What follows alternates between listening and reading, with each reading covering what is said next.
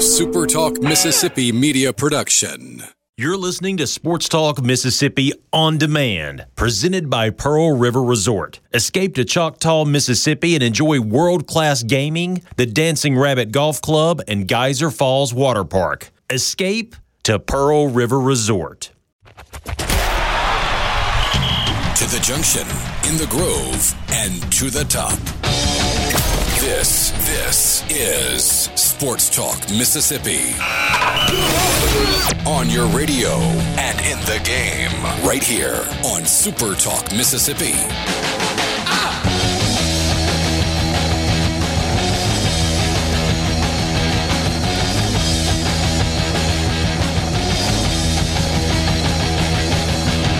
Here we go, Monday afternoon, Sports Talk Mississippi with you, streaming at supertalk.fm. Richard Cross, Michael Borky, Brian Haydad, Brian Scott Rippey, thanks for being with us on a kind of gray, chilly, rainy Monday. Not what we had for much of the weekend. It was fantastic this weekend. Hope you were able to responsibly take advantage of the good weather over the course of the weekend. C Spire text line is open to you, 601-879-4395, 601-879-4395. If you would like to be a part of the conversation, we would love for you to join us. At C Spire, they're not just saying they care, they're taking action to show it through the COVID-19 crisis, and every day. Now more than ever, Mississippi needs to stay connected, and C Spire is working to make that happen. From offering free wireless data for educational websites to connecting businesses with the tools that they need to work from home. They're even partnering with UMMC, and they have turned the C Spire Health app into a free virtual triage center for anyone experiencing symptoms related to COVID-19. Learn more at cspire.com/cspirecares. Borky, what's up? To tell you the truth, I'm getting a little frustrated. I might disconnect from just media for a while. Just too much bad news to handle? Well, that, and so for example, in case if you're listening and you haven't heard, the state of Virginia, the governor issued a stay-at-home order that extends into the second week of June 10th. And that in and of itself sounds crazy, and I mean, to be honest with you, it probably is a little premature. But then when something like that happens, you get the sports media people that are, oh, wow, there's no way we're getting college football now. And one, maybe it's true, but we still don't know. And just because one state is issuing a stay-at-home order until June, which, by the way, if you read the order, says in the middle of it, by the way, this can change if information changes. So it's an order, it's crazy, but also we could change this at any time. It doesn't mean anything. And you just have these people that are, oh, we're definitely not getting football. You're crazy if you think we are. Just buzz off. This is ridiculous. So I might just disconnect altogether. I'm sick of reading stuff like that. Yeah, there's a lot of disconcerting news that is out there, and I think the point that you made in the middle of all this is a good one, and it's we don't know. I mean, until the cases start dwindling or at least going down, or to use the buzz phrase, until the curve flattens a little bit, we're going to kind of be stuck in this rut of you got to stay at home, you got to stay away from people, and until people actually do that, which in a lot of cases they're not, because they're kind of going stir crazy, it's probably not going to get significantly better. Did you see the pictures in New York City today? What? Just of the empty streets? No. So that medical ship that pulled into New York today, what was it called? The Comfort, which is a big military hospital vessel, basically. People gathered on the streets to watch it pull in. Like, don't you realize why that ship is coming here? The picture where the Statue of Liberty is in the background behind the ship, and you've got some tugboats that are kind of pulling it into the harbor and getting it's a pretty powerful picture, but it's a sad picture as well. Hey, Dad, how was your weekend? It was quiet, believe it or not. Not a whole lot going on, but it's sort of the new normal. So what did you do? I cooked out like I said I was going to, and that's about it. That's about it. It's like I'm pulling teeth here. I mean, what do you want me to say? There's nothing on TV. What did you cook? I did some barbecue chicken, a little boudin. That's not bad. I went with kind of a grilled smoked chicken last night, and had fun with that. Yeah. Well, I love barbecue chicken. It's just so easy to do, and you can't. It's tough to screw it up. Special barbecue sauce, like homemade, or just one out of the bottle? Oh, nah, just something out of the bottle. Like I wanted to keep it simple on purpose. I got you. There you go. Rippy, what'd you do that was interesting this weekend? Really kind of the same thing. We did crawfish in the backyard Saturday. It was pretty good. Wait, you guys went and bought it and then ate it in the backyard, or you had a crawfish boil? I don't understand the question, but we bought crawfish and then cooked it in the backyard and then proceeded to eat it in the backyard. He's asking if you bought it cooked or if you bought it. Oh, okay. I was about to say, wow. I didn't understand where you were going with that one. They were alive when we got them. Woo. I got you. That's kind of, I mean, there are lots of places where you can buy it cooked already, and if you're just looking like for a quick meal, that's not a bad way to go. But if you're looking to do something to take up half the day, having a crawfish boil, not a terrible idea, as long as you don't have a crawfish boil party where you invite a ton of people over to hang out, I guess. No, it was like, I guess, us three and one more. There you go. So 4 people. There you go. Borky, you know what I finally started watching this weekend? And it was kind of an accident that I started. Tiger King? I did. No.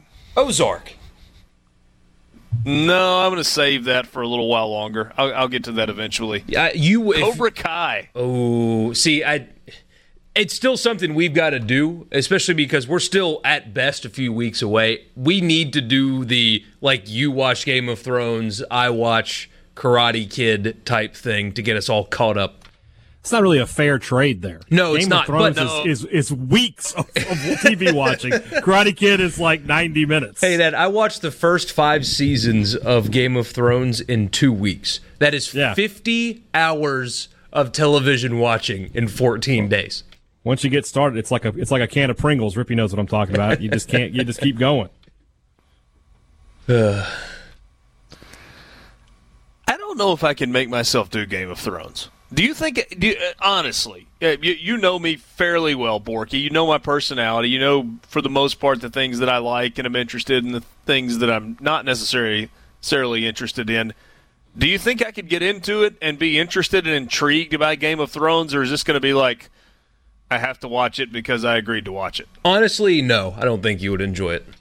I would not feel good telling him to watch it. Yeah. Because it ends so poorly. You get so invested. You're like, this is, even if you liked it, you're like, this is really good TV. I'm excited. And then it ends and you're just like, why? Why did I spend all that time? At least it would just be a few weeks for him and not the years off our life that we gave. Yeah, I mean, I guess you need to watch certainly Karate Kid 1 and probably Karate Kid 1 and 2. I'll do them both. Kind of feel like, and skip 3. 2 very 3 different never stories, but 3 was a disaster. Don't watch 3. 3 Just and Rocky an absolute 5. disaster. Just don't watch them. But have you gone down the Cobra Kai road yet? I have not. I have not, and I need to. I don't have YouTube TV, but I guess I need to look into that. Yeah, so it's, if I'm being, I think I'm 6 episodes into it. I watched maybe 4 episodes on Friday night or Saturday night after everybody went to bed, and then I watched 2 more of them last night. And if we're being honest, it's kind of bad. Like, it's not great. It's pretty predictable. But at the same time, it's like there's just enough there to make you go to the next episode, and you're kind of curious what happens next. It's got 2 seasons. I don't know if there's a 3rd season that's coming or not, but I'll get through it one way or another, I suppose. Again, the C Spire text line is open to you. 601-879-4395. Borky, what's the poll question as we get started today? The poll question's inspired by something I did this weekend. Have you picked up a hobby since sports has ended? We've got a lot of free time on the weekends, nothing to watch. A lot of you listening were going to spend your times at the baseball field 3 days a week. Have you picked up any random hobbies since sports was shut down? A lot of the guys on this show are going to spend their days at the baseball field 3 days a weekend. Yep, with a couple midweeks thrown in there as well. Yeah. New hobbies.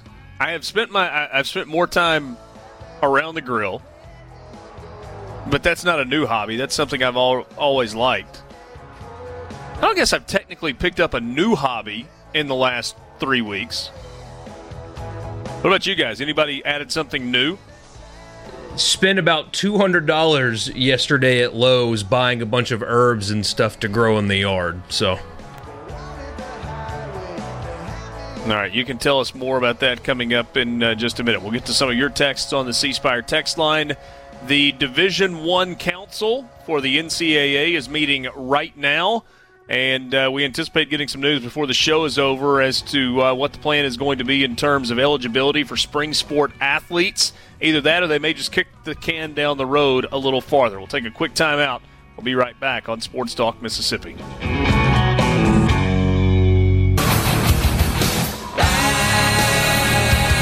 with you on Sports Talk Mississippi. Glad to have you along this Monday. Got the whole crew.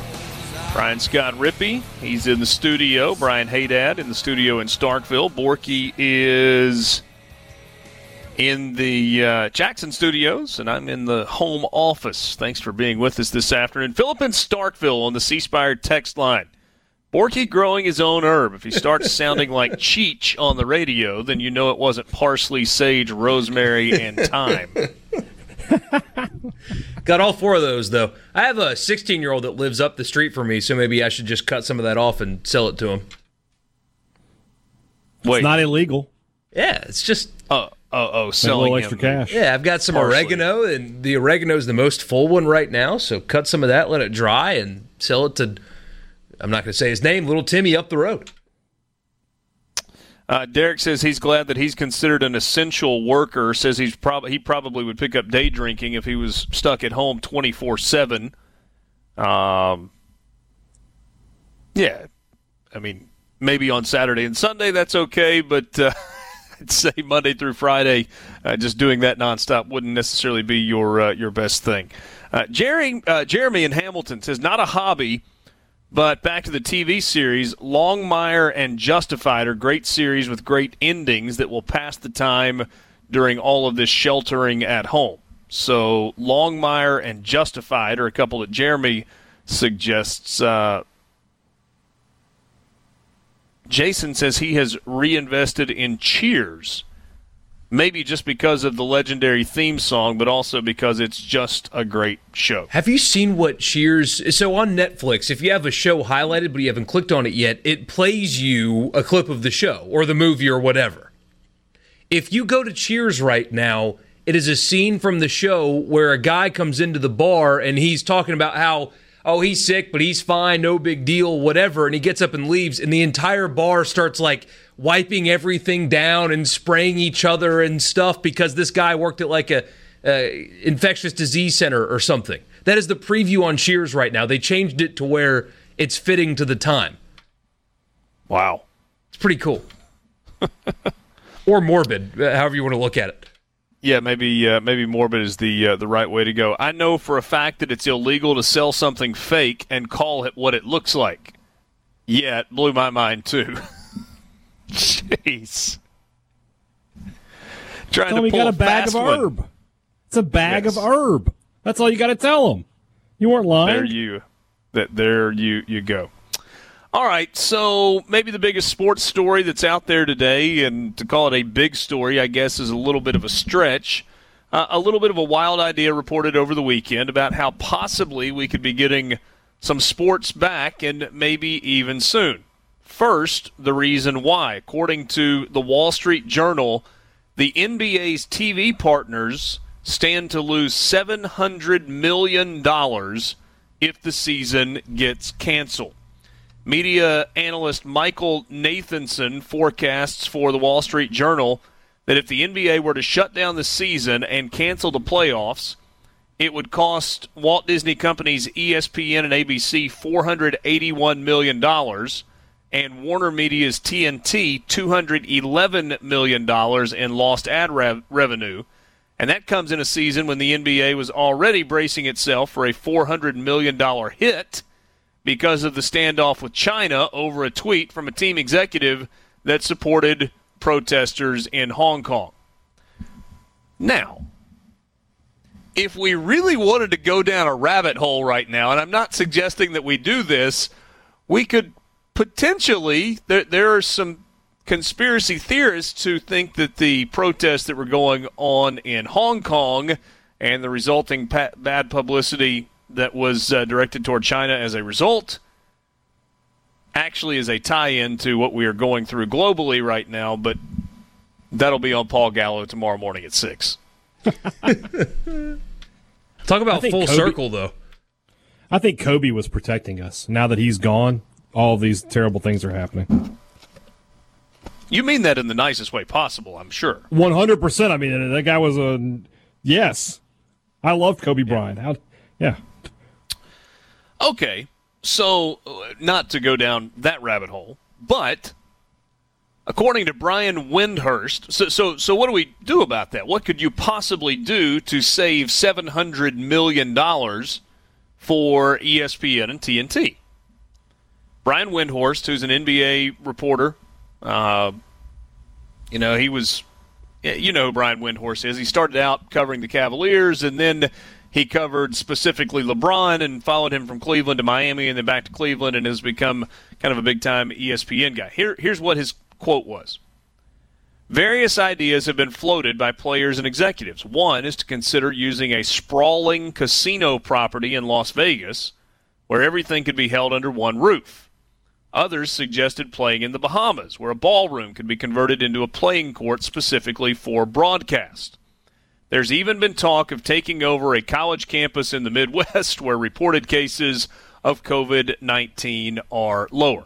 So obviously the Bahamas idea would be kind of a takeoff on Battle for Atlantis, the Thanksgiving tournament that is held at Atlantis, where they convert a great big ballroom into a basketball arena, seats a couple of thousand, maybe 3,000 people when it's completely full, and it's a made-for-TV event.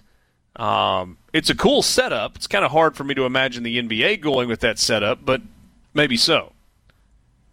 But, Borky, the idea of taking over one of these completely closed Vegas hotel resorts and creating a controlled environment to play the remainder of the season, it's kind of crazy. Is it so crazy, though, that it just might work?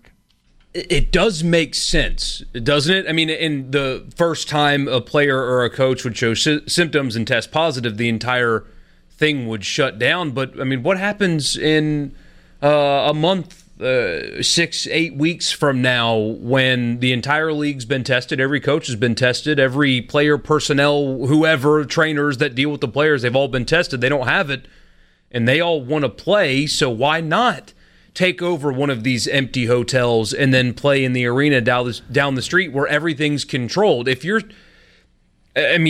players want to play because they don't get their money without it. Obviously, there's $700 million at stake for the league, and I do think, as I've said before on the show, they want to test this summer schedule to see if it would work. You only have to do it once, hopefully, knock on wood. You'd only have to do that one time, so as weird as it would be, and LeBron James talks about how he wouldn't like playing in front of no fans because they bring energy. You only got to do it once.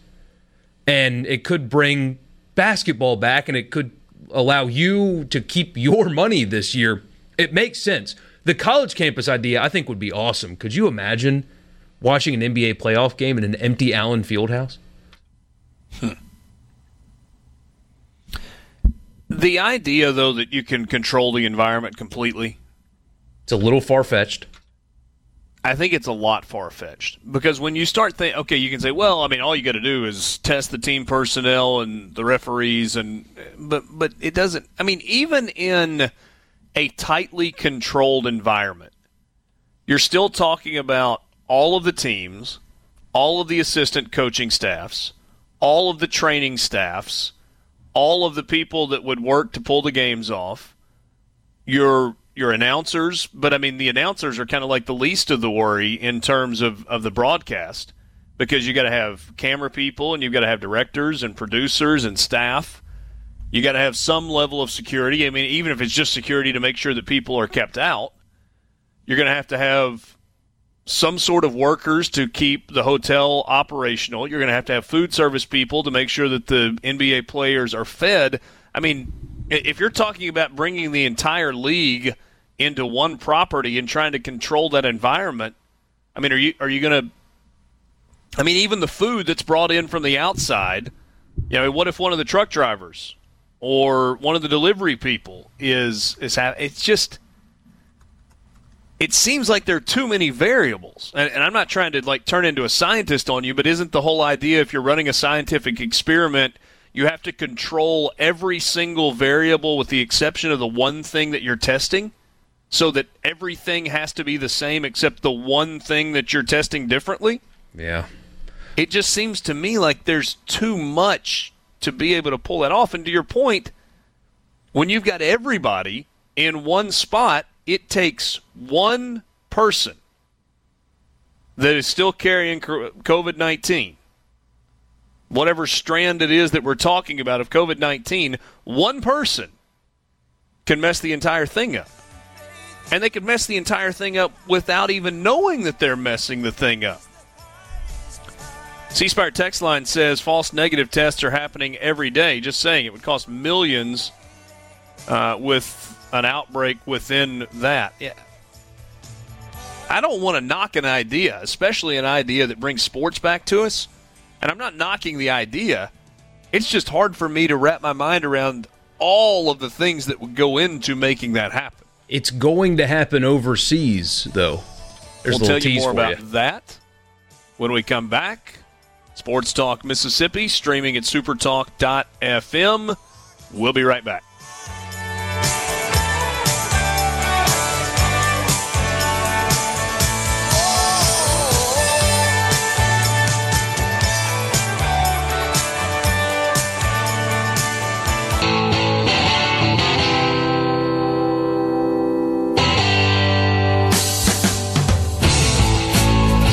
Poll question today on the Sports Talk Mississippi Twitter feed at Sports Talk MISS. Have you picked up a new hobby since sports shut down?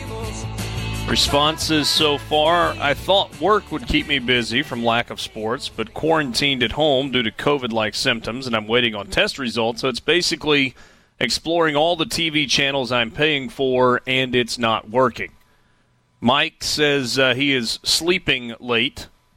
We had volunteerist, I believe, saying drinking and sleeping, and Doug says no new hobbies for me.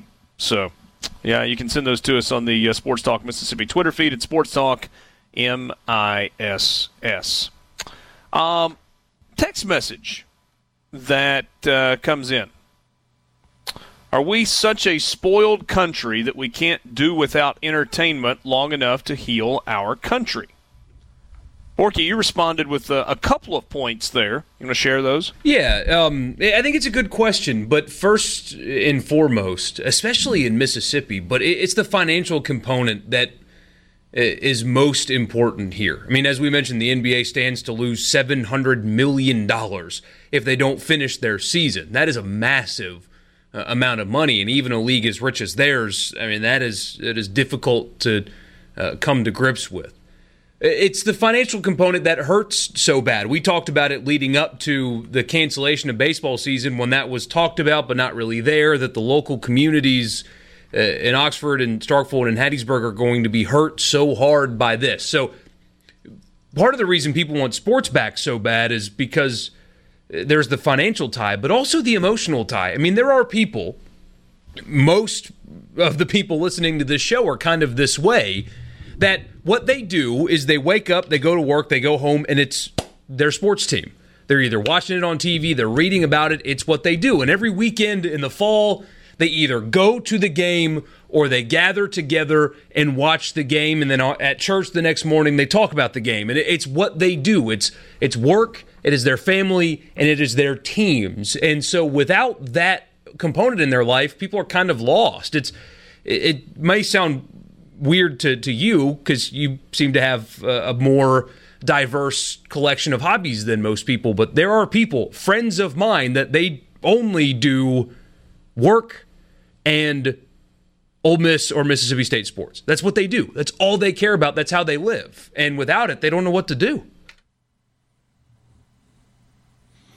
Yeah, my dad would not have been a happy camper during this because he did not watch any TV that wasn't sports. Really? Yeah. I mean, that's what he watched. Football, basketball, he watched every Braves game that was on the Superstation. That's all he watched. It's beyond the sports thing, too. You can't go do anything. Yeah, that's another side of it, yeah. And for a lot of people, the sports is the thing that you do on the weekends. Yeah, maybe not in the middle of the summer when not a whole lot is going on. But, I mean, this doesn't have to just be about big sports. I mean, obviously this question could... it popped up because of what we were talking about with the NBA trying to figure out a way to get back. If they were going to take over some hotel in Las Vegas and spend a boatload of money to make sure that everybody was properly tested and quarantined and you were keeping people out just to try and kind of get that economic driver going again for their television partners. So that's why we started with this, but think about sports in a broader picture, not just the guys that get paid for it, and not just college sports, but high school seasons that have been derailed and rec leagues that have been derailed. You have no spring soccer going on right now. We are rolling into the time where you would have spring baseball leagues going and all the other spring sports that kids participate in. Outside of going to a golf course, I mean, that's about the only sports activity you can participate in. Like all the local public tennis courts where I live in Oxford have been closed as well. And they started out by just closing the restrooms, but now they've locked those up. So it's not like you can go to the tennis court to get exercise if tennis is your thing, because they're trying to, limit the contact person to person that theoretically could slow this thing down. Here's my question, or here's a question. Jane and I have talked about this some. We know it would have been impossible 2 weeks ago. This had not gotten nearly as serious, and it was not dominating the conversation. 2 weeks may be a bad example, because 2 weeks ago, everybody was talking about it. 2.5 weeks ago, if you go back to that Wednesday night of the SEC men's basketball tournament, all the other tournaments were going on too, just using that as kind of a marker on the calendar for you. The night that Rudy Gobert in Oklahoma City, it was announced that he was positive for COVID-19, and that just kind of changed everything in the sporting world and really got the ball rolling down the hill. What if, so that happened on Wednesday, what if we had gone into a federally mandated nationwide quarantine the following Monday? Okay, there would have been panic. People would have been mad. There would have been all kinds of talk about overreaction. There would have been a rush on grocery stores and all of those things, right? All that stuff that would have happened. But if 2 weeks ago today we had gone into a 15 or 20 or 21-day federally mandated national quarantine, you can't have any contact, you can't go out, and I understand the reasons why that wouldn't work, okay? I'm not suggesting that that's necessarily what should have happened. But if that had happened, would it have stopped COVID-19 dead in its tracks?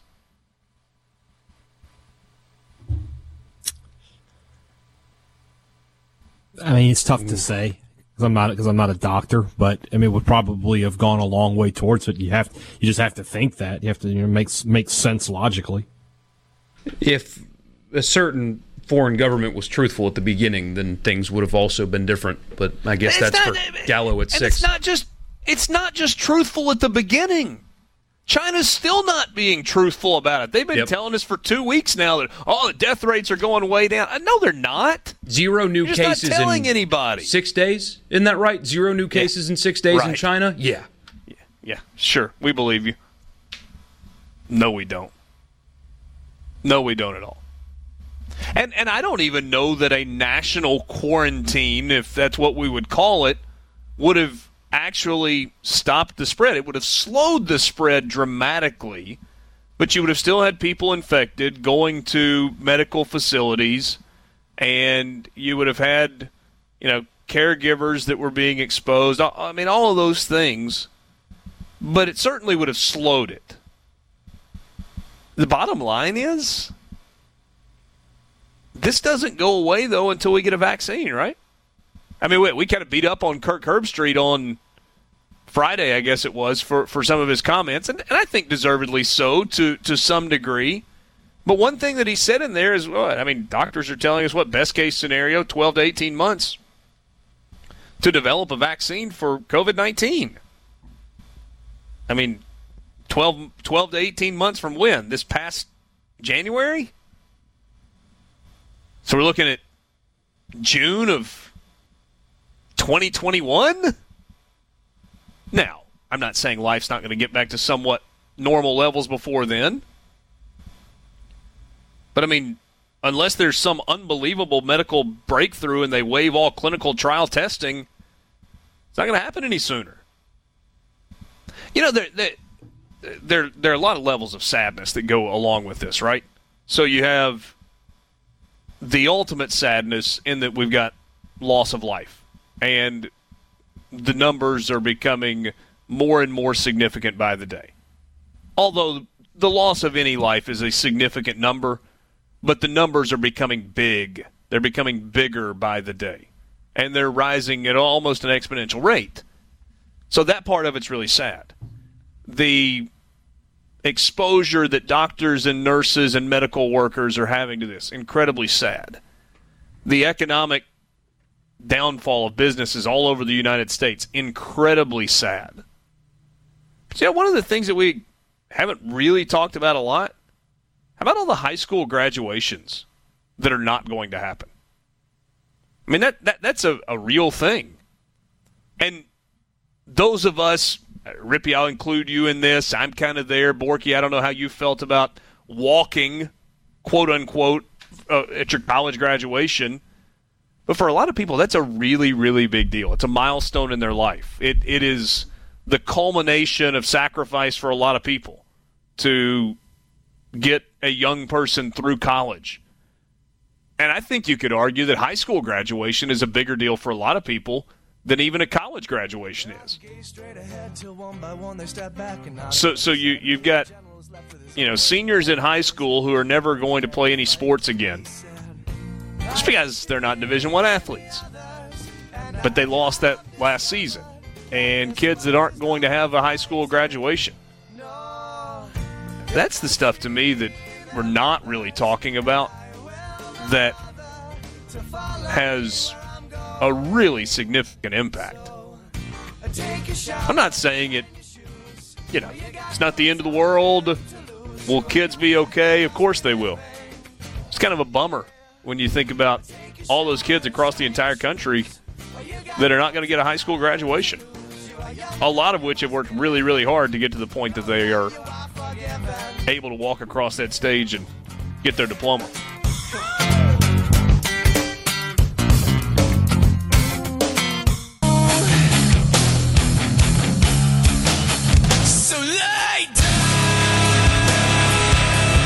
Sports Talk Mississippi with you, streaming at supertalk.fm. So this whole conversation about the NBA potentially playing in Vegas and, controlling the environment in a hotel or whatever, it seems a little far-fetched, and yet Borky, in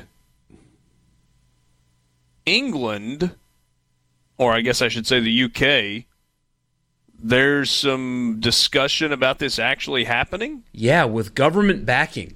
So they, I guess the idea came from the Olympics or the World Cup, where when you have all these people from all these countries coming in to these places, they put them up in basically dorm rooms that they build for the specific countries in like a camp almost.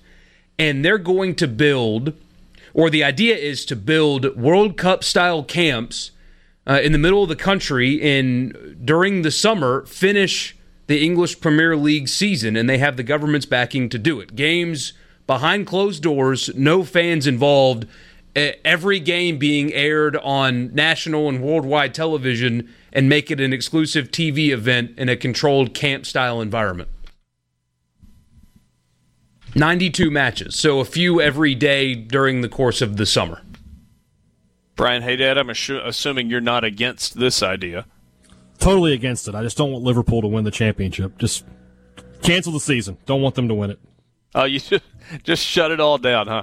Yeah, it's the only way. No, I mean it's interesting, and the concept makes sense, right? Because like Borky said, this is what they do for the Olympics and for the World Cup. These guys go out there and they have it set up like that.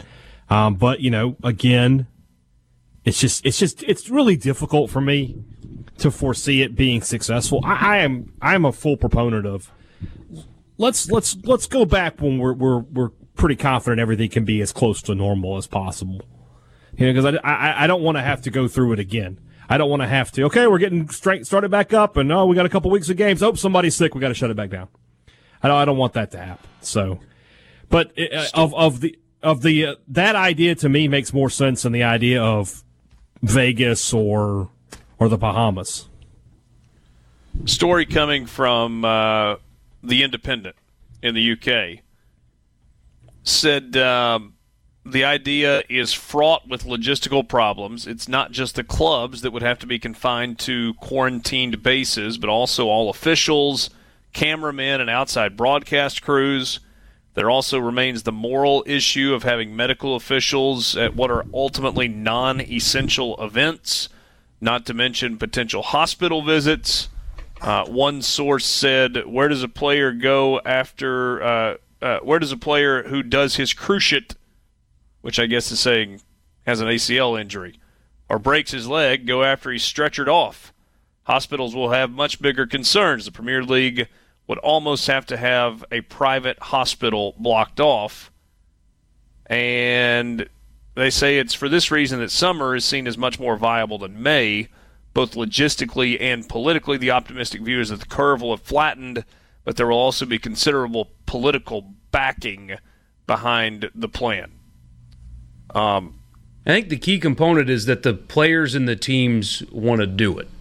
If there was reservation from the teams, I mean, it happened in what was supposed to be the final NBA game of the year. One of the two teams said, no, we're not coming out of the locker room. We are not playing when the official that's supposed to be reffing this game did Rudy Gobert's game the other day. We're not coming out of the locker room, and they shut it down. If all of the players in the teams are on board, I mean, who's going to tell them to stop, right? It's got to, I guess, be the federal government, but in this case, if the government's wanting them to, it might just happen. What's the reason the government wants them to? Is it just simply a boost in morale? Could be. I mean, it's sort of the same thing over there. I would imagine the TV contracts for the Premier League in England are massive, and there's American television there too. I don't know. I think the morale boost, there's something to that. I mean, soccer, football is such a big deal and such a part of the daily culture of the United Kingdom and really all over the world. But, I mean, UK is where we're talking about the Premier League in particular. It matters to their economy, although this isn't going to have an economic effect on the local economies because you're talking about going to some remote, semi-isolated place in the middle of England and kind of playing it all behind closed doors. So it's not like you're getting full stadiums and all of that. But, yeah, I mean, I think it's the idea is to kind of give a boost to the overall morale of the country. It's a fascinating thing to think about. We got plenty to get into with you this afternoon. We're going to take a quick time out. We've got winners and losers. You can send us yours on the C Spire text line, 601-879-4395. Be creative. Make us laugh. That would be great. Winners and losers on this Monday when we come back. It's always the same, it's just a shame, that's all. Sports Talk Mississippi with you, streaming at supertalk.fm. Thanks for being with us on this Monday afternoon. C Spire text line is open, 601-879-4395. At C Spire, they're not just saying they care, they're taking action to show it through this COVID-19 crisis, in addition to every day. From free wireless data for educational websites to connecting businesses with the tools to work from home, learn more at cspire.com/cspirecares. We'll give this a shot. We kind of played around with it a little bit last Monday. Winners and losers has become a big part of this show. We've been doing it for, 2, maybe 3 years now on Mondays. What did you see from the weekend that you thought was a winner, that deserves to be recognized on a Monday? What did you see that is in that other category that makes you go, yeah, that was not good? That is why on Mondays we bring you winners and losers. All I do is win, win, win, no matter what. I'm a loser, baby. We got winners. We got losers. Americans love a winner and will not tolerate a loser. Winner never win, and a winner never quit. All right, so winners and losers from the weekend. I'll start us off, and this sounds a little fluffy. You'll forgive me, but the weather this weekend, holy cow. We were finally able to get outside. The rain finally stopped, so it was, low 80s on Friday, low 80s on Saturday, low to mid-70s yesterday. Sun was out, and, provided that you were responsible about it, no reason whatsoever not to be outside and enjoying some time this weekend. So the weather goes to the top of my winners list from this weekend. If we've got to be kind of stuck just not doing the things that we normally do, at least give us some good weather so we can do some other things. And that was really good this weekend, Borky. Oh, it was really good. And we're going to get a cold snap this week, which, I know in my newfound herb garden, I'm doing jalapenos and stuff too. They had ghost peppers. I almost bought one, but I figured, why would I grow this thing that I know I will never want to touch ever, other than to say I have it? So, anyway, it'll hopefully not kill all of that, but it could. Thought we were done with the 40-degree nights. Can't you stick it in an incubator or something? Borky's going to be taking over for Garden Mama on the weekends. Seriously? Man, on my next episode of Gardening with Borky, why all crepe myrtle, whoever created the crepe myrtle is the troll master god. Because those are the worst plants, trees, whatever you want to call them, in the history of gardening. They're terrible. They're good, to look at. But to maintain or get rid of, they're miserable. Well, the problem is if you don't do any maintenance to them for a long period of time, they get out of control. But if you properly maintain them on a year-in, year-out basis, and yet that you can't go and commit crepe murder, if you know what I'm talking about. You can't just be the guy that, chops them off and lets them grow. They'll grow, but they're going to come back with knobs and they'll look terrible forever. It's got to be a very strategic trimming of your crepe myrtles that happens. Yeah, well, the previous owner of my home for at least a decade didn't touch anything. So I've got 3 crepe myrtles in the back right corner of my yard, back or front right corner of my yard that have grown into the fence. So if I want to cut them down, I have to destroy my fence. Yeah, and their roots are pretty serious also. And last summer, I cut one down that just grew out of the middle of the backyard, just without any purpose. It must have just a seed fell or something and it grew. I cut it all the way down and had somebody with a grinder come down and grind the stump. Guess what? It's growing right up out of the stump that I grinded down. So I have to go out there every once in a while and just keep chopping at this thing. They're terrible. Do you have a winner, by the way? Jason Bateman, the actor, the famous actor. I'm really enjoying the show Ozark. My wife and I are about to finish season 3. He's the producer on it as well as the lead role. It is for a lot of shows, like even Game of Thrones had low points. I don't think I've watched an episode of Ozark and thought, they're all so well done and so well written, and he is a phenomenal actor, and I'm enjoying the heck out of it. So Jason Bateman. His character in Ozark is so incredibly complicated and complex, and it's like, is he a nerd? Is he a pushover? Or is he a kind of a bad dude? Like bad dude in a good way? Or is he a bad dude in a bad way? Does he have a moral compass? Does he have a conscience whatsoever? He's really complex. And it's one of those, the storyline for Ozark is one of those things where it's just like layer on top of layer on top of layer, and you look at it and you go, there's got to be a way out for these people, and there's really not a way out.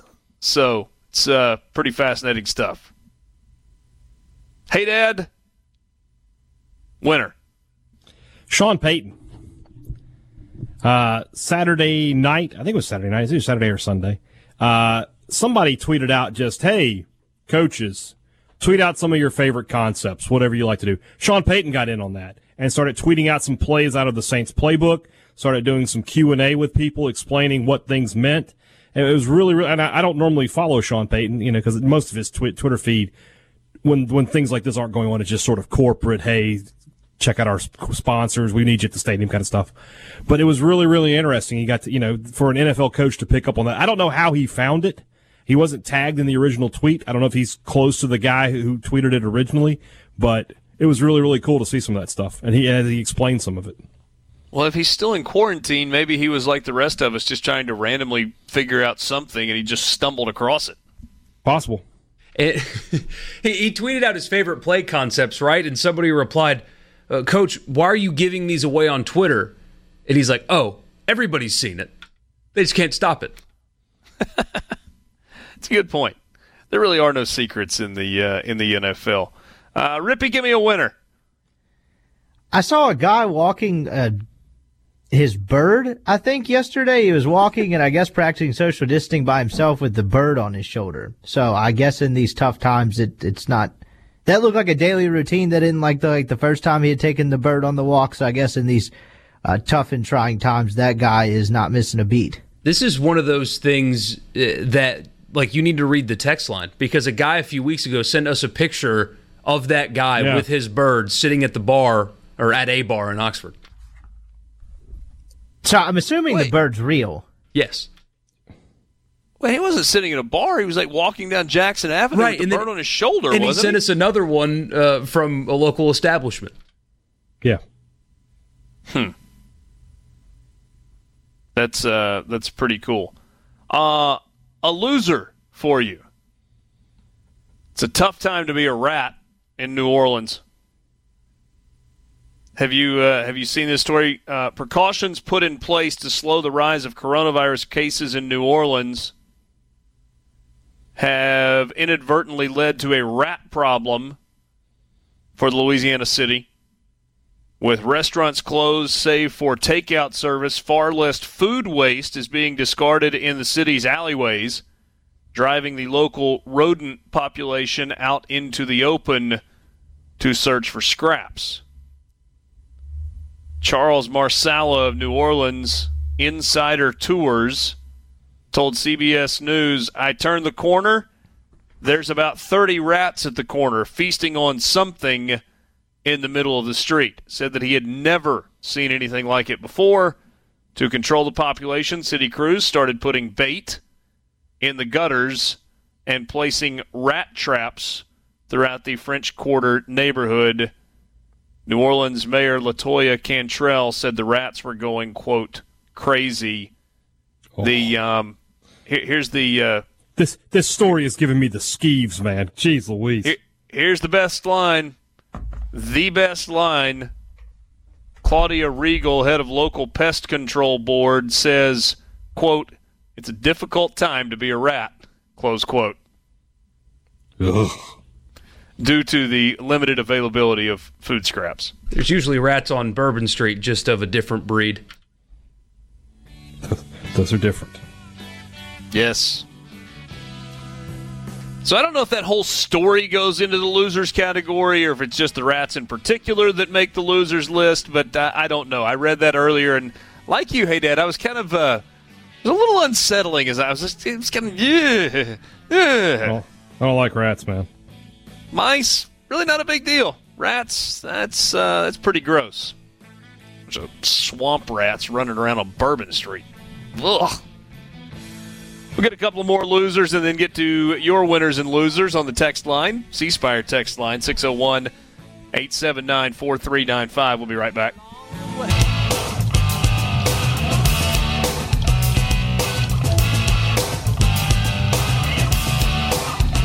right, guys, I got long-winded with the rat story. Give me your losers from the weekend. Borky, you're up. I got a real quick rat story myself. So I lived Oh, my gosh. What? I can't. I hate rats. Oh, this is going to make you sick. So I lived with a couple of my buddies at a house in Belhaven, really old house. I think it was 1939 or so when it was built.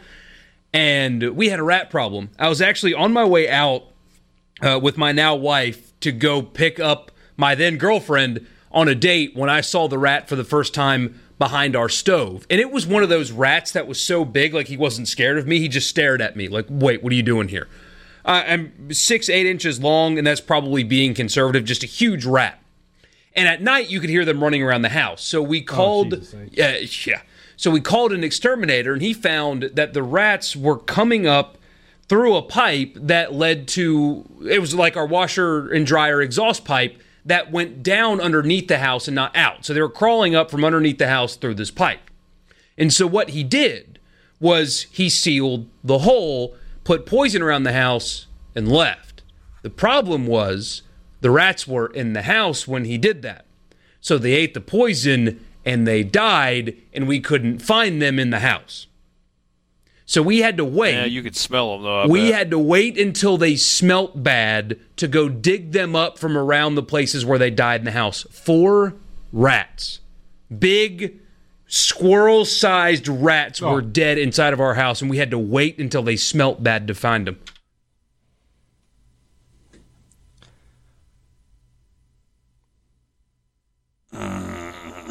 Yeah, so in hindsight, I guess I'm a loser for that. I'm a loser, too, for having to hear it. Are we classifying rats and nutria? Are we classifying rats and nutria as the same thing? Basically, yeah. Nutrients are just bigger rats. And I don't, before any actually animal biologists hit me, I don't care. They're just bigger rats. Yeah. Hey, Dad, you got a loser? I do. And unfortunately for me, it's WWE. I don't know why they're not canceling WrestleMania. WrestleMania, we talked about LeBron doesn't want to do the thing in front of without the fans. I get that. But WrestleMania really is made by the pageantry of it, the fact that they have it in front of 80, 90,000 people. Otherwise, it's just a wrestling event. And now one of their biggest stars, Roman Reigns, has pulled out of WrestleMania. He is in remission from leukemia. So he does not, very, very smart. Do not put yourself in that kind of situation. So he is not going to wrestle. It's just a bad look for WWE right now. I think they should just cancel WrestleMania and just move forward and try to do something bigger, maybe in the summer with SummerSlam or something like that. But they're not going to because Vince McMahon is a crazy person. But for right now, it's just not going to be the same for them, and I don't know how they're going to make it work. WrestleMania with no crowd, that doesn't work, does it? Yeah, it's like I could see how you could have a sporting event with no crowd. Okay, I get that. But WrestleMania, which is something it's driven by the fans, I don't get how you're going to do that in just the WWE Performance Center with nobody in there. The president's hairpiece is about to blow off. That's not good. Are they doing a briefing outside? That'll be a winner if it happens. So. Yep. Yeah, outside the he's reaching up. He continues to reach up to the left side of his hair and kind of press it down as it starts to blow away. I don't know that necessarily he has a hairpiece, but it's like the world's biggest comb over or whatever it is. It's flapping in the breeze outside the White House. They decided to go outside the briefing. Oh, he just moved the whole thing. It is a piece. Is this confirmed? I always thought it was real. Richard Cross just confirmed it here on Sports Talk Mississippi. Well, no, I mean, look, I'm not. There are a lot of people that can spot a rug from a mile away. Like, there are people that are just really, really good at that. But he reached up to the right side above his ear and kind of pushed his hair down, and like it made the hair on the front of his head move. Rippy, are you a hairpiece expert? No, I am not. I thought it was real. Or I'd been told. I don't know. It may be. He always. What? It may be real. I'm not saying one way or another. Like, this is not crushing any firmly planted beliefs I had. I just didn't know. Mike in Grand Bay sends us a message that says, "Who cares?" Well, nobody really cares. But, Mike, it was just something to talk about. It's not like I'm the first person that has ever commented on Donald Trump's hair. And him doing an extremely important, I guess, serious news conference outside the White House with the wind howling seems like that was a poorly crafted idea by someone in a position of authority. Yeah, you've got a hat as your brand. Put that on. That hair thing up. I don't get why you're a loser for that, but okay. Somebody does need to hand him one of his cool hats right now. There you go. Losers are the picnickers under the pavilions at Sardis yesterday. He says there were thousands there, picnics under the pavilions. People were not practicing safe distancing. That was kind of mine. Did y'all see the beach picture where I think one county in Florida had closed its beaches and the other had not? You could see exactly where that started. Yeah, one of them, the one that was closed was Duval County. Which is Jacksonville. Right. Duval. Yeah, St. Johns County and Duval County were the two. Rippy, that was a remarkable. It was like there was an imaginary barbed wire fence right down the middle of the beach, and on one side of the fence, lots of people enjoying the sun, and on the other side of the beach, crickets. Nothing. Yeah, I mean, you had what appeared to be a couple cops on four-wheelers. I imagine that's probably where the line was. Seems reasonable. Mike in Oxford says he's waiting on results from the NCAA Division I Council meeting to determine if they are my winner or my loser. Yeah, I keep refreshing Twitter to see when that's going to come down, and it worries me a little bit. And this vote, who knows? But the USA Today ran a particular column talking about how difficult it would be for the NCAA to grant immunity to everybody, which I kind of took as public relations damage control ahead of the vote. So hopefully that's not the case. Yeah. From Handyman in McGee, my winner is my wife. She is an emergency preparedness nurse for the state health department. She's on the front line fighting coronavirus. Handyman in McGee, please give our most sincere thanks to your wife for her efforts. Have you seen some of the pictures of these people that are having to work these extremely long shifts without adjusting their clothing or anything? The marks that are being left on their faces from their masks and glasses and stuff? The bruising around their mouth and chin and around their eyes from not being able to take these things off for a dozen hours at a time. I can't fathom that.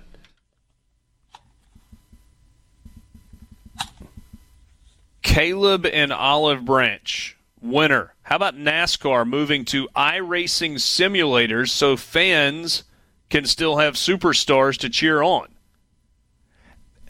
The NASCAR deal's been pretty forward-thinking and, as best I can tell, has been received well. Have you guys seen some of that? I think the first one they did had 1,500,000 people watch it. It's pretty incredible. It's a big number for NASCAR drivers digitally racing each other, yeah. Here's the winner on the C Spire text line. My winner, gas prices.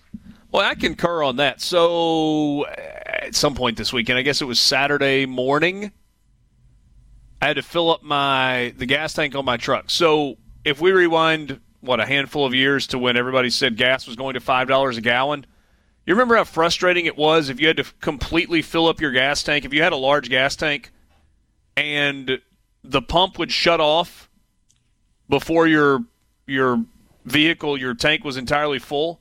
Usually there was like a shut off at $90 or $100. And the gas tank on my truck is huge. It's like 36 gallons, and so I couldn't fill it all the way up if it was on E without it shutting off. On Saturday morning, I filled up my truck, which was almost empty, 31, 32, 33 gallons, something like that, and filled up 2 5-gallon gas cans, and it was like $60. This is fantastic. I'm with you on the gas prices being a winner. Losers, the idiots taking their kids and whole families to the grocery stores. Somebody said we should call ourselves winners for putting on a great show even when there's no sports. That's from Mike and Brandon. Thank you, Mike. Appreciate that. Your check's in the mail. Mike in Grand Bay says the virus has nothing to do with gas prices. Didn't say it did. Here's one winner, President Trump.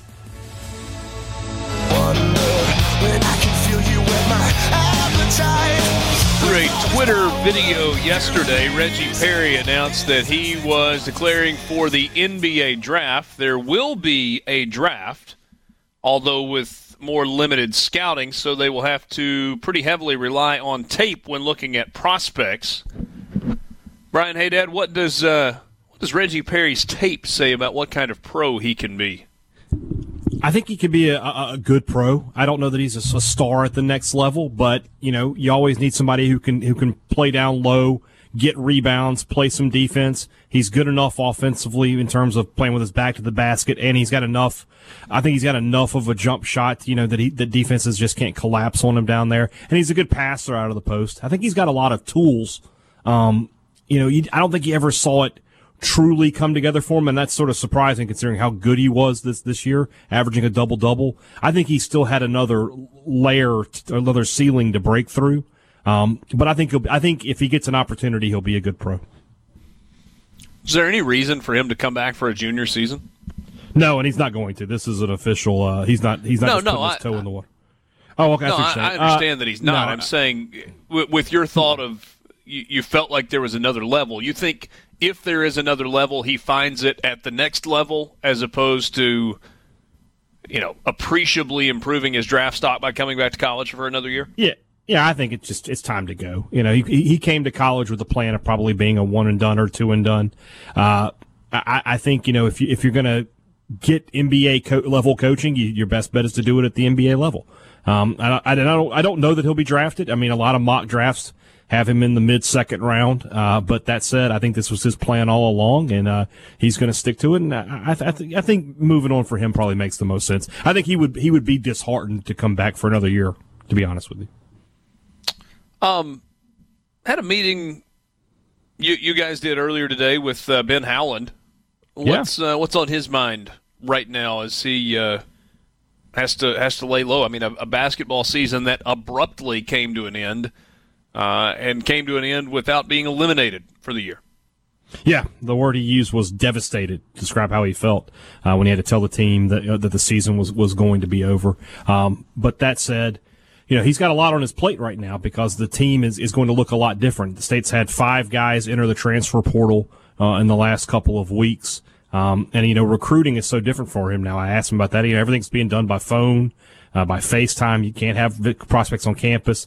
They said they want to try to sign 3 more guys, and that's in addition to the 2 they already have signed. So, they want to get 3 more prospects total. Remember, MSU is under probation this year. They have to be at 12 scholarships. Can't be at 13.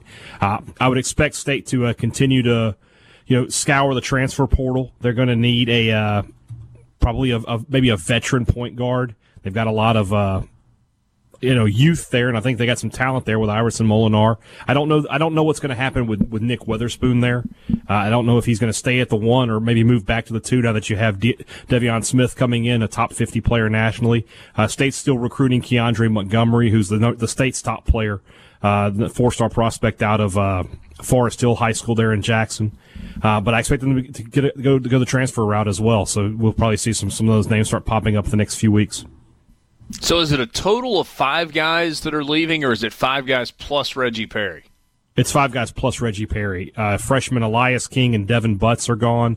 Junior Prince Aduro and Keyshawn Fizel are gone. And senior E.J. Datcher is gone. And with Datcher and Oduro, they were playing almost none. Keyshawn Fizel was playing almost every game, but it was like 4 minutes a game. Keyshawn, wasn't getting a whole lot of minutes. He and Oduro were basically about the same guy in terms of getting minutes. Datcher didn't play at all this past season. They determined, and he wasn't even on scholarship. He gave up his scholarship, redshirted so that he could be a grad transfer this year and can transfer without penalty. He'll move on. My guess is he can be a contributor at I know group of 5 isn't really a thing in basketball, but that level school. I always thought he was a competent role player and a guy who gave you some quality minutes. But he was never going to be a big-time player at the SEC level. We see movement all the time in college basketball, right? Rosters get reshaped every year. It doesn't feel like usually we see 6 guys leave a program, and I guess there's still a potential that there could be a 7th as Robert Woodard has sought out the information, like the grade, the draft grade, the feedback from teams. Could potentially do some workouts, or in a normal year would be able to do some workouts for some teams and get feedback. That's not going to be a possibility this year. Is this just the normal movement, or is there something else? And I guess I hesitate in asking that because, if it were 6 or 7 players leaving that played a lot of minutes, you might be concerned. But when 5 of the players combined for about 5.5 minutes a game? Yeah. Just kind of a thing. I think, it's sort of a little bit of both. Obviously I think Oduro could have played a bigger role next year. I don't know about Fizel. Just because you need some guys down there. The thing that's concerning is the 2 true freshmen, because you just have to chalk those up as recruiting misses. Those are guys. State only played 7 guys this year. You would have thought there was room for another guy to be in the rotation there, but none of those guys could crack the rotation. Howland said he wasn't surprised by any of those decisions. I'm a little surprised by Oduro more than anything else, just because this will be his 2nd transfer, his 3rd college in 3 years. Thought he might have, tried to tough it out another season. Especially, if Woodard leaves, Oduro is a guy who might have been in position to get a lot of minutes. I don't think Woodard's going to leave. We'll see how that goes. Like you said, Howland told us today he's going to, reach out to the advisory committee and see what their grade for him is. But I think Woodard will be back. It's an interesting team next year. They just got to find some depth. Is it a postseason team next year? Maybe. I think the big question for them is Galen Smith, the transfer from Western Kentucky, who was ineligible this season. Obviously, I don't expect him to come in and be Reggie Perry, but can he be a Eric Holman kind of guy? Can he give you 10, 12 points a game, 6, 7 rebounds a game? If he can do that, and Woodard and Witherspoon are a little bit better, Molinar's a little bit better. Oh goodness! If he gives you 12 and 7, yeah, that's incredible. Well, Perry gave you 17 and 10, so that's that would be a step down. But I'm just saying. I think Devion Smith's they're going to need him to come in and play pretty well pretty early. A guy with his recruiting caliber, like I said, he's a top 50 player nationally. I think you expect a guy like that to come in and be good right off the jump. Rippy, I know we're talking Mississippi State basketball right now, but I'm kind of curious if you've given much thought to what Ole Miss's roster will look like next year, how dramatically different it will be. Obviously, Breein Tyree will not be back unless we get some crazy ruling that they allow winter sports guys to get another year of eligibility. It just doesn't feel like that's going to happen, and I don't know that Breein Tyree would necessarily come back even if it did. That's the biggest difference on this Ole Miss roster. What else will be different? You'll have Jarkel Joyner come in and presumably take Tyree's slot. You have Matthew Morrell coming in, and then you've had Franco Miller and Carlos Curry exit the program. There may be one more, maybe two. I'm not sure, that could change. But other than that, they'll probably look to add two guys. They'll certainly be in the transfer and grad transfer market. But it'll be different, but not just widespread roster attrition. Yeah. Is that an Ole Miss team that can get into the postseason next year? I mean, I don't see it, but I mean, you're over a year off, so what do I know at this point? But no, I mean, possibly, I don't know. I mean, you're over a year away. Sure. It's a long way off. I just was trying to kind of decide if it was like the team that this Ole Miss team this year was missing something. Maybe it's missing a bunch of somethings. But in particular, you didn't get the play from Blake Henson and KJ Buffett on a consistent basis that you needed, and there wasn't a ton of depth. And I guess I was just kind of curious in losing Breein Tyree, who was clearly the best player on the roster, if there's a road to being better than this year's Ole Miss team, even though you lose the best player. I mean, I think you'd have to know what the full roster is to look like to answer that. I guess it's certainly possible. They lacked a secondary scorer this year. They're hoping Jarkel Joyner can fill a lot of what Tyree left behind, but until you see it, it's kind of hard to see, and it's definitely even more difficult to prognosticate. Yeah. What would that mean for if they miss the postseason a second straight year? What does that mean for Kermit year 4? Would he be on the hot seat? No. So you're talking 2022 at this point? Yeah, I mean, we're really looking ahead, but yeah, if he misses back-to-back postseasons. I guess it just depends on how it looks. Are they close? Are they a bubble team next year, or are they completely out of the conversation late January, early February? I guess it would really just depend on how it looked. I don't imagine there being too much of a hot seat either way, but I guess things could change between now and then. And kind of able to extend yourself right out of the gate when you get to the tournament in year 1, right? Yeah, that'll buy you a lot of capital. Sports Talk Mississippi with you, streaming at supertalk.fm. We will wrap up this 4 o'clock hour coming up in just a couple of minutes.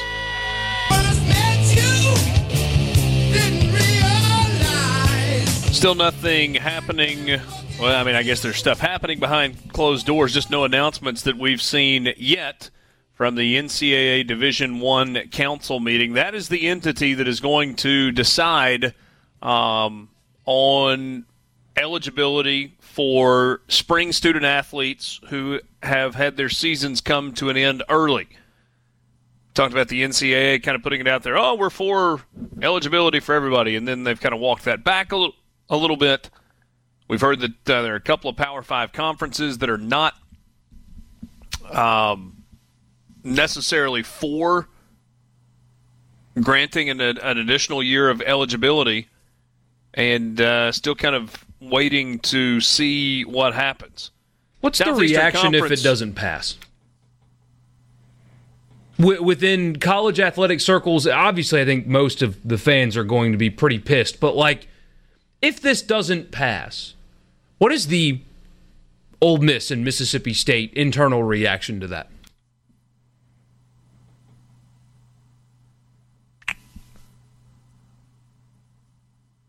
The public reaction or the internal reaction? The internal. Keith Carter and John Cohen, Mike Bianco, Chris Lemonis. What are the, not what they would say publicly, but internally, what do you think they want to happen here in this meeting? I don't know John as well as I know Keith. But I know him reasonably well. And this is Borky, I'm trying to answer your question, and it is an opinion. So if you're listening, hear what I'm saying.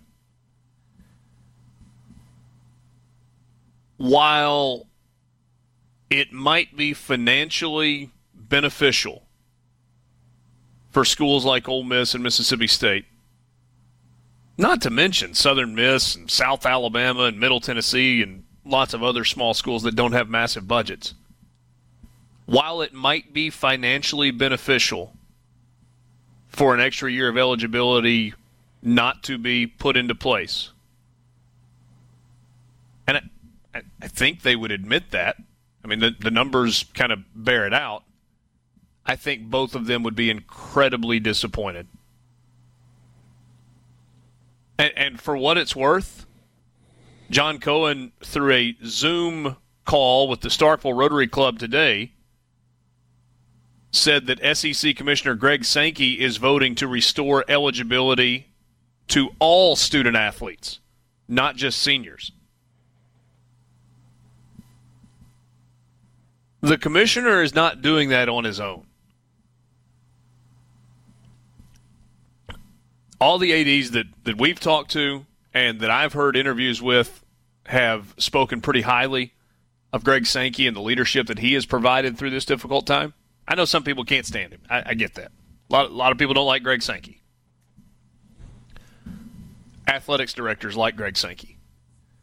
And the university presidents, I think, like Greg Sankey. That said, Greg Sankey could not go into the D1 Council and vote to restore eligibility for all student athletes if the athletics directors and the presidents were not on board. I'm encouraged by the fact that the SEC says this is the right thing to do. Do it. If it's financial hardship, fine, so be it. We'll deal with it. We'll figure it out. Through no fault of their own, every student athlete that competes in a spring sport lost a season. Did not have the opportunity to compete for a championship. Through absolutely no fault of their own. We owe it to them to figure out the best way to make that up to them.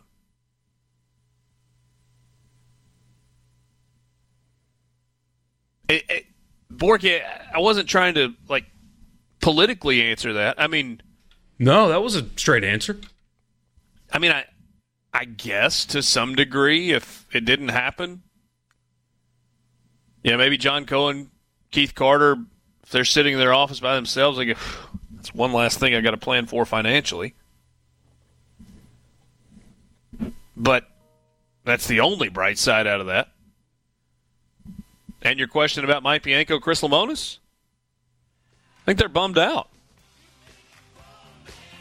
Now, in some ways, if we're just being completely honest here, not giving that year of eligibility back would make the jobs of Mike Bianco and Chris Lemonis a whole lot easier.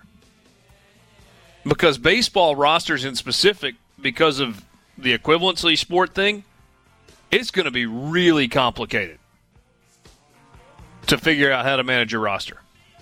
Not just this year, but for years to come. But I think they welcome that challenge. It's a weird deal. Hopefully we get some of that information before too terribly long. Sports Talk Mississippi. Take a time out. I'll be right back.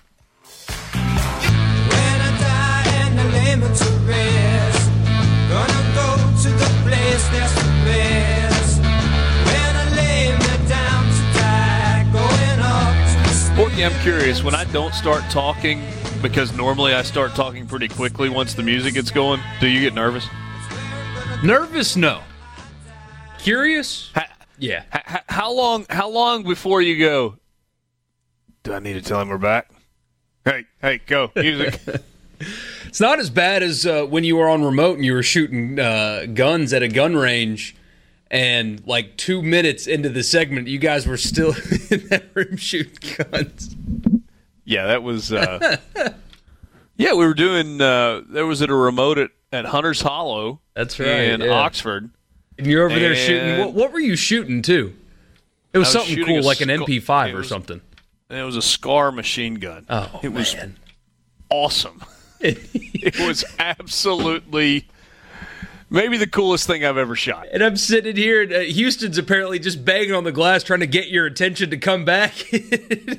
So I got ear protection on. I'm shooting a machine gun. There's 6-inch thick glass and this, metal door that's the size of a bank vault door.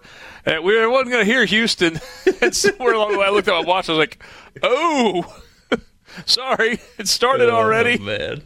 Kind of ran back out. No, that was fun. That was a cool. I've shot one other machine gun. Years ago, it was a World War II era German machine gun. That a guy who is an avid collector.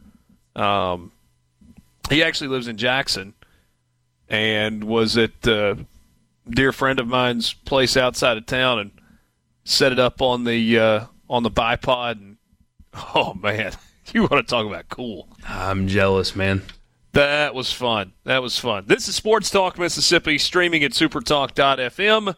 We are glad to have you along this afternoon. The C Spire text line is open. 601-879-4395. 601-879-4395. C Spire and UMMC are partnering to help Mississippi cancel COVID-19. For a limited time, COVID-19 screenings are free through the C Spire Health app for anyone in Mississippi with fever, respiratory issues, or other symptoms of the disease. Download the app to chat with a UMMC clinician from your phone. For all Mississippians, a consultation through the app is required to be tested for COVID-19. They can quickly assess your symptoms and determine if you should get tested for the virus. Learn more at cspirehealth.com. Time right now for the college football fix.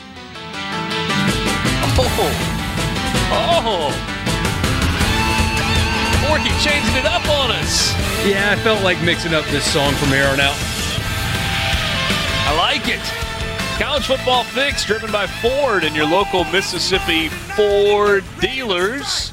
Our special forces are in. That Monday night party coming up.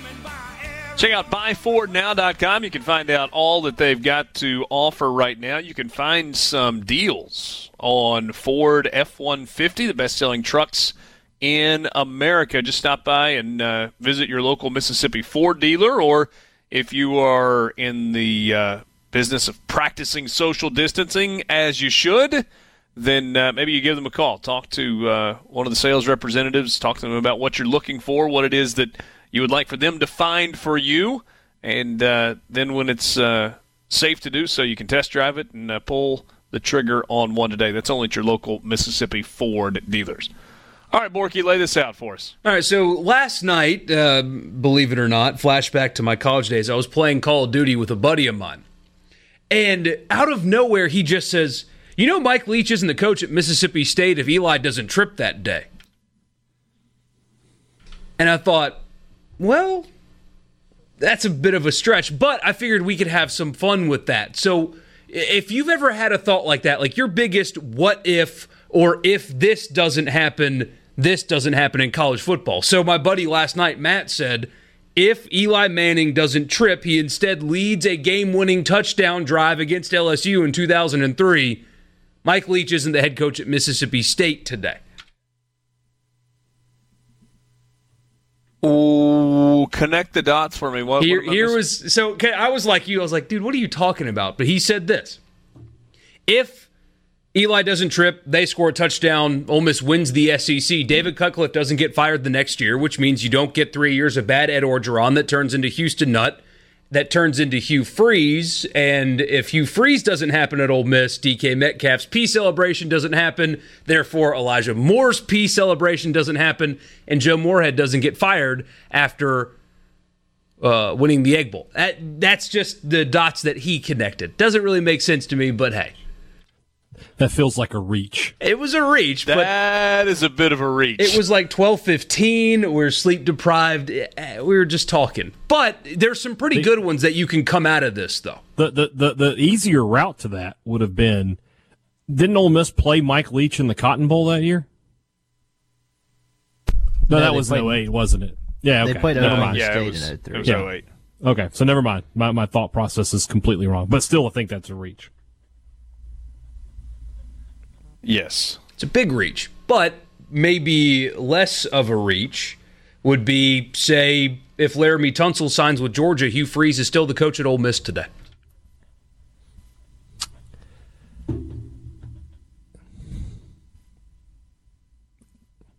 I can get there. See, that one's a little bit more practical, isn't it?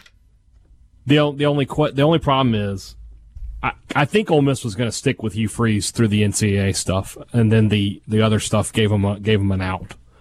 So if the other stuff is the problem, the Tunsil and the other stuff aren't. And I'm trying to be diplomatic by saying the other stuff. I don't know. But if the NCAA thing isn't as strong, are people coursing through his phone records? That's a good point. I don't know. Yes. Probably so. Yeah. Yeah, but maybe for a different reason. Maybe it's not because of the NCAA stuff. Maybe it's because Ole Miss has continued to have success and it's eating at people, and there was a tip, and that tip leads to coursing through phone records, and you end up at the same place. Maybe. I think that bad behavior that is being covered up by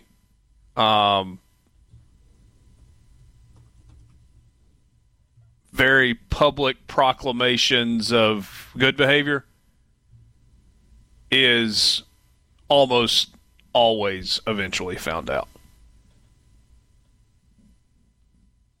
Just saying.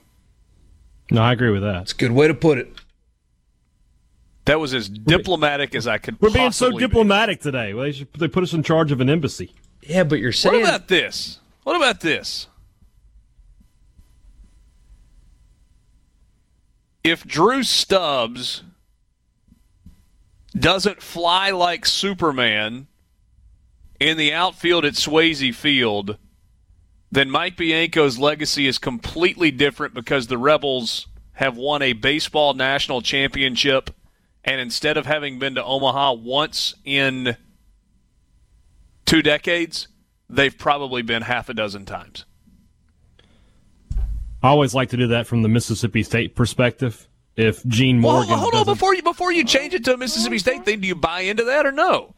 I don't know who Drew Stubbs is, so Drew Stubbs was the outfielder for the center fielder for Texas that could absolutely fly, who robbed Stephen Head of that rocket into the right center field gap that would have scored 2 or 3 in like the bottom of the 7th inning of that clinching game, or maybe it was game 2 even against Texas, and would have sent that team to the College World Series, and that was the same team that Augie Garrido, when he got to Omaha, said, we won't play anybody better than Ole Miss. That's the best team in the country, and we just happened to beat them.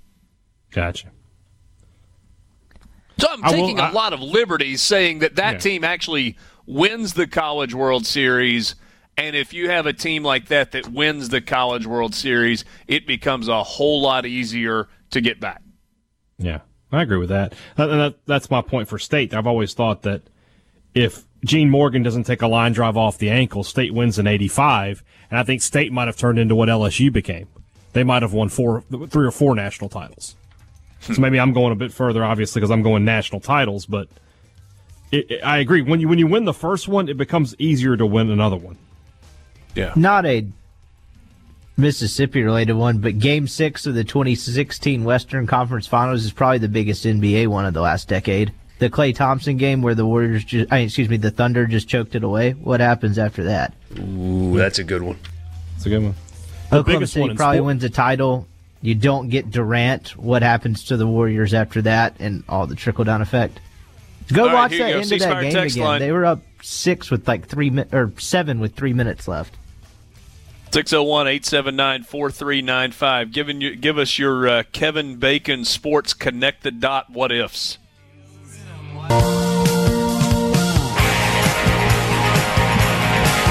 Gino suggested we should simply call this segment the Butterfly Effect. Like it?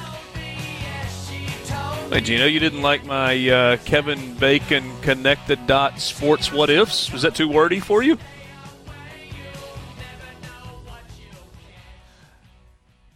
Several of you have pointed to Nick Saban. There are a lot of what ifs with Nick Saban in Alabama, right? Yeah, the most simple one was Drew Brees. If the doctors in Miami say, "Yeah, we're good to go," everything we know about football right now is different. How about this one? If the doctors do say you're good to go, Or even if Rich Rodriguez takes the Alabama job, they do not win a national championship from then on. No, probably not. Rich Rod actually took credit for that earlier this year when asked. It was a pretty good answer. He's charismatic with the media, but does Alabama, if Rich Rodriguez takes that job, win a national championship from that point on? They've won, 5 since then? I believe that's correct. I'm going to say yes, they do. They don't win 5. Think they get one just because they are who they are? Because they're Alabama. Yeah, but they were who they were from 1992 to 2006 and didn't win one. Mm-hmm. They would have gotten it right eventually. They wouldn't have gotten it Nick Saban right, but they would have eventually gotten it right.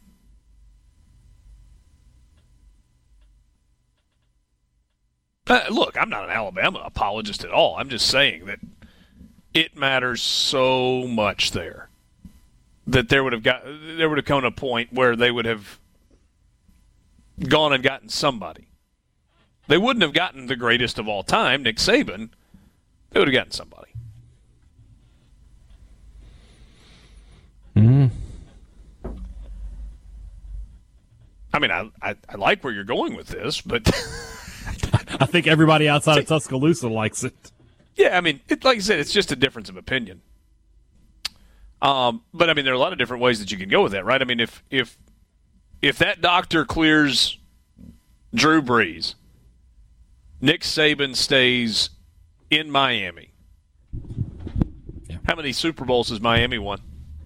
At least one. And that's how many the Saints have won with Brees. Yeah, I think.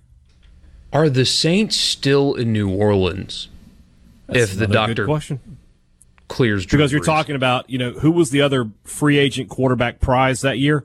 New Orleans Saints quarterback Dante Culpepper. Which is who Miami ended up with. Yes. So I don't know. And Dante Culpepper, to his credit, was an athletic freak. Yeah, but he wasn't that when he got same to career Miami. No, yeah. No, he wasn't. He was never the same quarterback after he got hurt. Give me a connect the dots. You got one, Borky? Here's one on the text line. If Colt McCoy does not get hurt, what happens in the national championship game? What happens to Alabama after that? I've seen that one a bunch. I'm not a big fan of that one because if you remember, Colt McCoy in Texas had to, I'll say it, cheat to beat Nebraska. The officials gave them that game. And that Alabama team was great. I don't think they were going to beat Alabama. Another one on the text line. What happens if Cooper Manning never gets injured? Does Peyton Manning go to Ole Miss? Then what does college football look like today if that happens? Didn't Peyton say that, Richard? Yeah, basically. I mean, said it was very likely that he would have gone to Ole Miss had not Cooper gotten hurt. And to say he got hurt, that's not exactly getting – I mean, if Cooper Manning had not been diagnosed with a degenerative spinal condition, it's not like he just got hurt and quit playing football. And again, I'm not picking nits when I say that. I just, for history's sake, let's get that part right. Yeah. Then, yes, Peyton Manning probably goes to Ole Miss.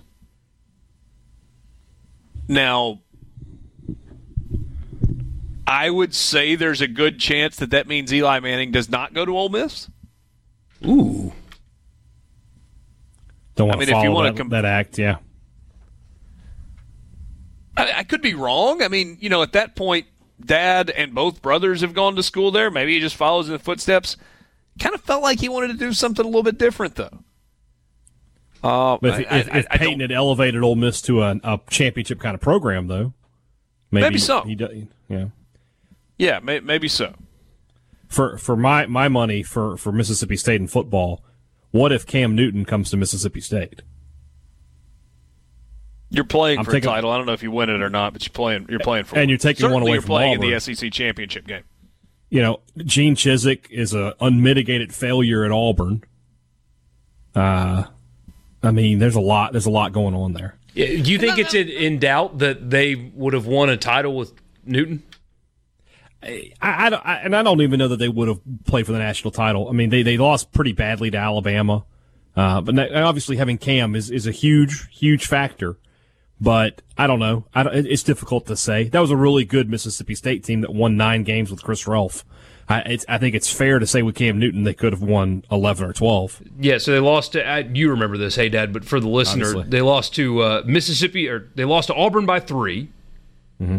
In Baton Rouge by 22, in Tuscaloosa by 20, and a double overtime game against Arkansas. They at least win 2 more games. I would venture to guess that they win 3 more games. They obviously beat Auburn because Auburn had Cam Newton. Right. They probably would have beaten Arkansas, and that was a hell of a game. And then I don't know if they would have beaten LSU or not. LSU was good that year and just sort of beat them up. But Cam was just such a difference. It's just difference, yeah. But, I don't know. It's again, it's the what ifs.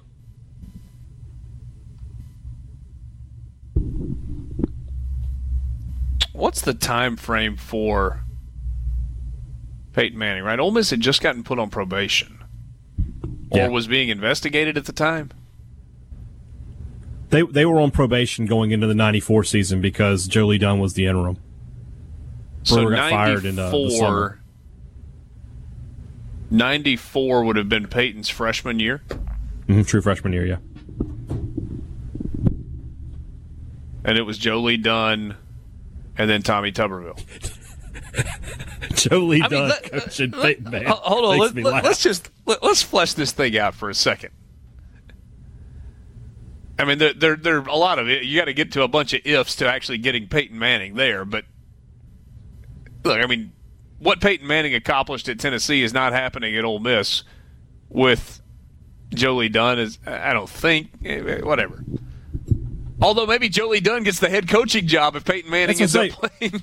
It probably doesn't go. They were, I think, 3-8 that year. I mean, maybe Peyton Manning goes 6-5. And then what do you do? I don't know. Yeah, maybe not.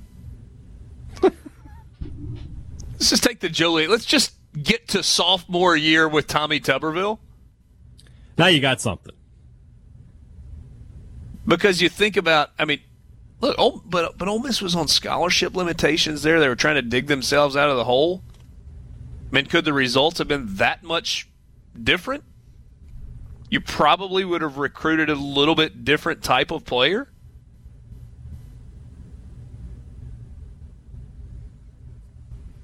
I was trying to play that forward. I was thinking, okay, so Peyton Manning, and now you're recruiting better, and Tommy Tuberville's got Peyton Manning. Is he going to parlay that into Auburn, or does that make him a little bit happier to be where he is? Yeah, who knows? Who knows? If Troy Aikman doesn't get injured under Switzer at OU, Switzer converts to a passing game and competes better against Jimmy Johnson at Miami for 3 years instead of settling for just one more natty in 85 against Penn State. How about this? Billy Brewer would not have gotten fired if Peyton Manning had been coming to Ole Miss. I actually buy that. Yeah, especially if, I don't know, I mean, think back in the day, was there even an idea that a player could just get out of a letter of intent? Yeah, probably not. So, yeah, I don't know. David in Socher says, what if we had let the pine trees grow in left field?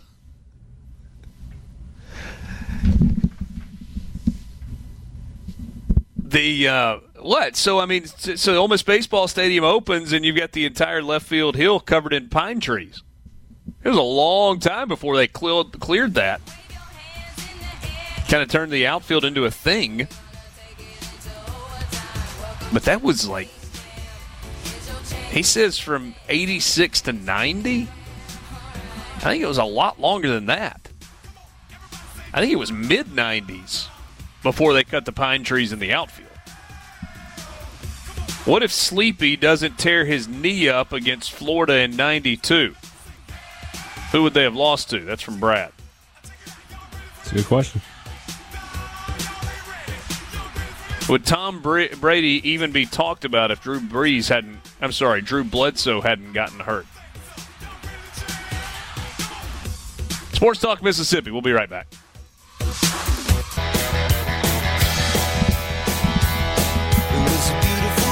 All right, so the meeting started about 5 o'clock Eastern Time, 4 o'clock Central, the Division I Council. And we've got our first bit of news. Nicole Auerbach at the Athletics, the Athletic tweets, source tells the Athletic that NCAA Division I Council has approved a blanket waiver for all spring sport athletes to get an extra year of eligibility. Schools will be able to offer less or zero aid or match what they provided this year. It is up to each school for each athlete. Also, Kendall Rogers following up, I was told the vote tally to give everyone a waiver was overwhelmingly yes, with no's in the single digits. Have not confirmed this figure with a second source, but it's the same source the blanket waiver came from. And Kendall Rogers also points out that apparently there was a letter from SAC, which is SAAC Student Athlete Advisory Council, that was pleading with administrators in the NCAA to add or grant an extra year of eligibility. And that actually really carried some weight with the leaders. Carried so much weight that they put a caveat in there that they don't have to pay for anything if you want to come back. It's half right. My guess is that was the way they were able to get not just consensus but overwhelming consensus. Because there's some schools that say we can't afford this. We can't afford to do it. And so those schools who say we can't afford to do it, you give them the option of saying, you don't have to do it. Yeah. Or you can say, yes, we'll be happy to take you back, but we can't afford to give you a scholarship, or we can't afford to give you the same amount of scholarship you were given last year. Here's the thing that I wonder if if we are reading correctly into this. If it says you can give the same amount of scholarship money that you gave this year, does that mean roster sizes and scholarship limits are set aside? That's what we're going to have to find out, and then probably the next day or two. That's going to be the biggest question left to answer. And is it a 1 year set aside? Because if you say everybody gets an extra year of eligibility, that means technically your freshmen are freshmen again next year, your sophomores are sophomores, your juniors are juniors, your seniors are seniors, and you've got another group of freshmen, they're just first-year freshmen. So you got first-year freshmen, second-year freshmen, or however you want to look at it. And so that could affect the scholarship numbers and the expenses for multiple years, right? Yeah, it feels like there's definitely it's going to be a situation they have to figure out going forth. It may just I don't know how they're going to do it. You know, not my job to figure that out. But on the surface, it feels like you're just going to have to not look at roster size for at least 2 seasons, 5 years, maybe 3. Well, it's 5. I mean, I get what you're saying, but I have to think that in the world of college sports, there's always enough attrition and people just leave of their own accord that you might be able to get back to normal. And they might just tell you, like, look, we're going to do this, but you got 2 years to get back to a normal roster. If it felt like the right thing to do, if it felt like the right thing to do, I would be absolutely more than happy right now to give a standing ovation to the NCAA. The reality is this isn't the NCAA that did this.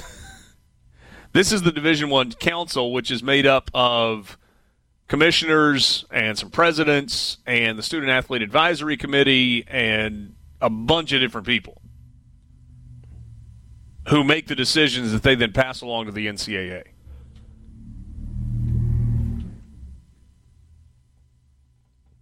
So I'll give the NCAA a tip of the cap. They did early on say that they were open to the idea of looking into additional eligibility. Look, hey, Dad, I mean, we were talking about the butterfly effect of this, if we want to keep the same phrase going. And Rippy, feel free to jump in. You as well, Borky. This is going to be complicated. It's going to be complicated. But it was, by golly, the right thing to do. And I think we can all appreciate the right thing being done. I'm amazed that it happened.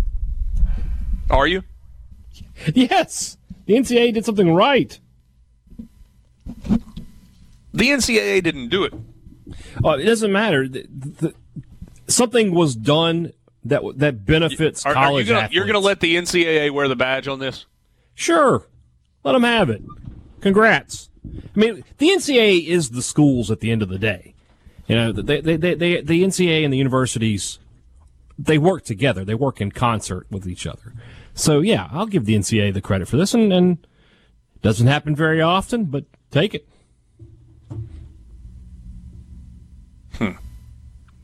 I still think it's half right.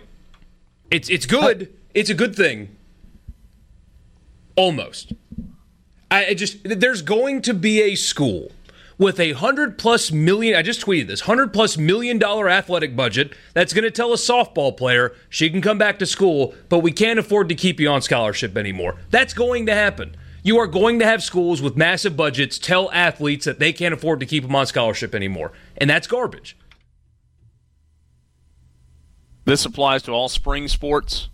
It does not apply to winter sports, and so men's and women's basketball, gymnastics, swimming and diving, this does not affect them in a positive way.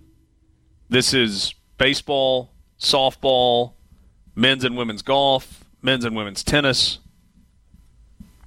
lacrosse, track and field. So this affects a lot of student athletes all over the country in a positive way. Borky, I get what you're saying, but I think there were some coaches that had concerns about having to take everyone back. Because we don't talk about it as much. It's not the sexy part of college athletics, but coaches will tell you that attrition sometimes is good. Right. I understand that, but it's just not the right thing to do. Forgive me, I don't care about the multi-million-dollar, well, baseball coach maybe doesn't apply. In this state it does. The $500,000 a year baseball coach having to figure out his roster a little bit tougher this year than he did last year. I don't care about that. I care about the kids that some of them, this is a good opportunity, and this will help because there are schools that will pay the piper, will give them what they were given last year and do the thing the right way. But there are going to be some kids out there that lost this last year, especially of eligibility. And the only thing that was keeping them in college was their scholarship. And now a school can take that away from them, and they're done playing sports after their final season was taken away from them. There are people that can't just simply, even if they get a reduction in scholarship, they can't afford it. There's just no possible way they could come back to school unless the school covers it like they were. And so now there's a chance that a very wealthy athletic department is going to tell multiple kids, college kids, that you have to figure this out on your own when you were promised your seasons. One got taken away from you. Good luck. I hate that, the potential of that. Yeah, and you'll probably have some of those stories. Kendall Rogers tweets, the overwhelming feeling is that seniors will not count toward the roster limit or 11.7 scholarships. So that's baseball. But listen, baseball is unique in this spring sport landscape because it is an equivalency sport. It's not a head count sport. Football is a head count sport, 85 scholarships. Men's and women's tennis, or at least women's tennis, is a head count sport, 7 scholarships.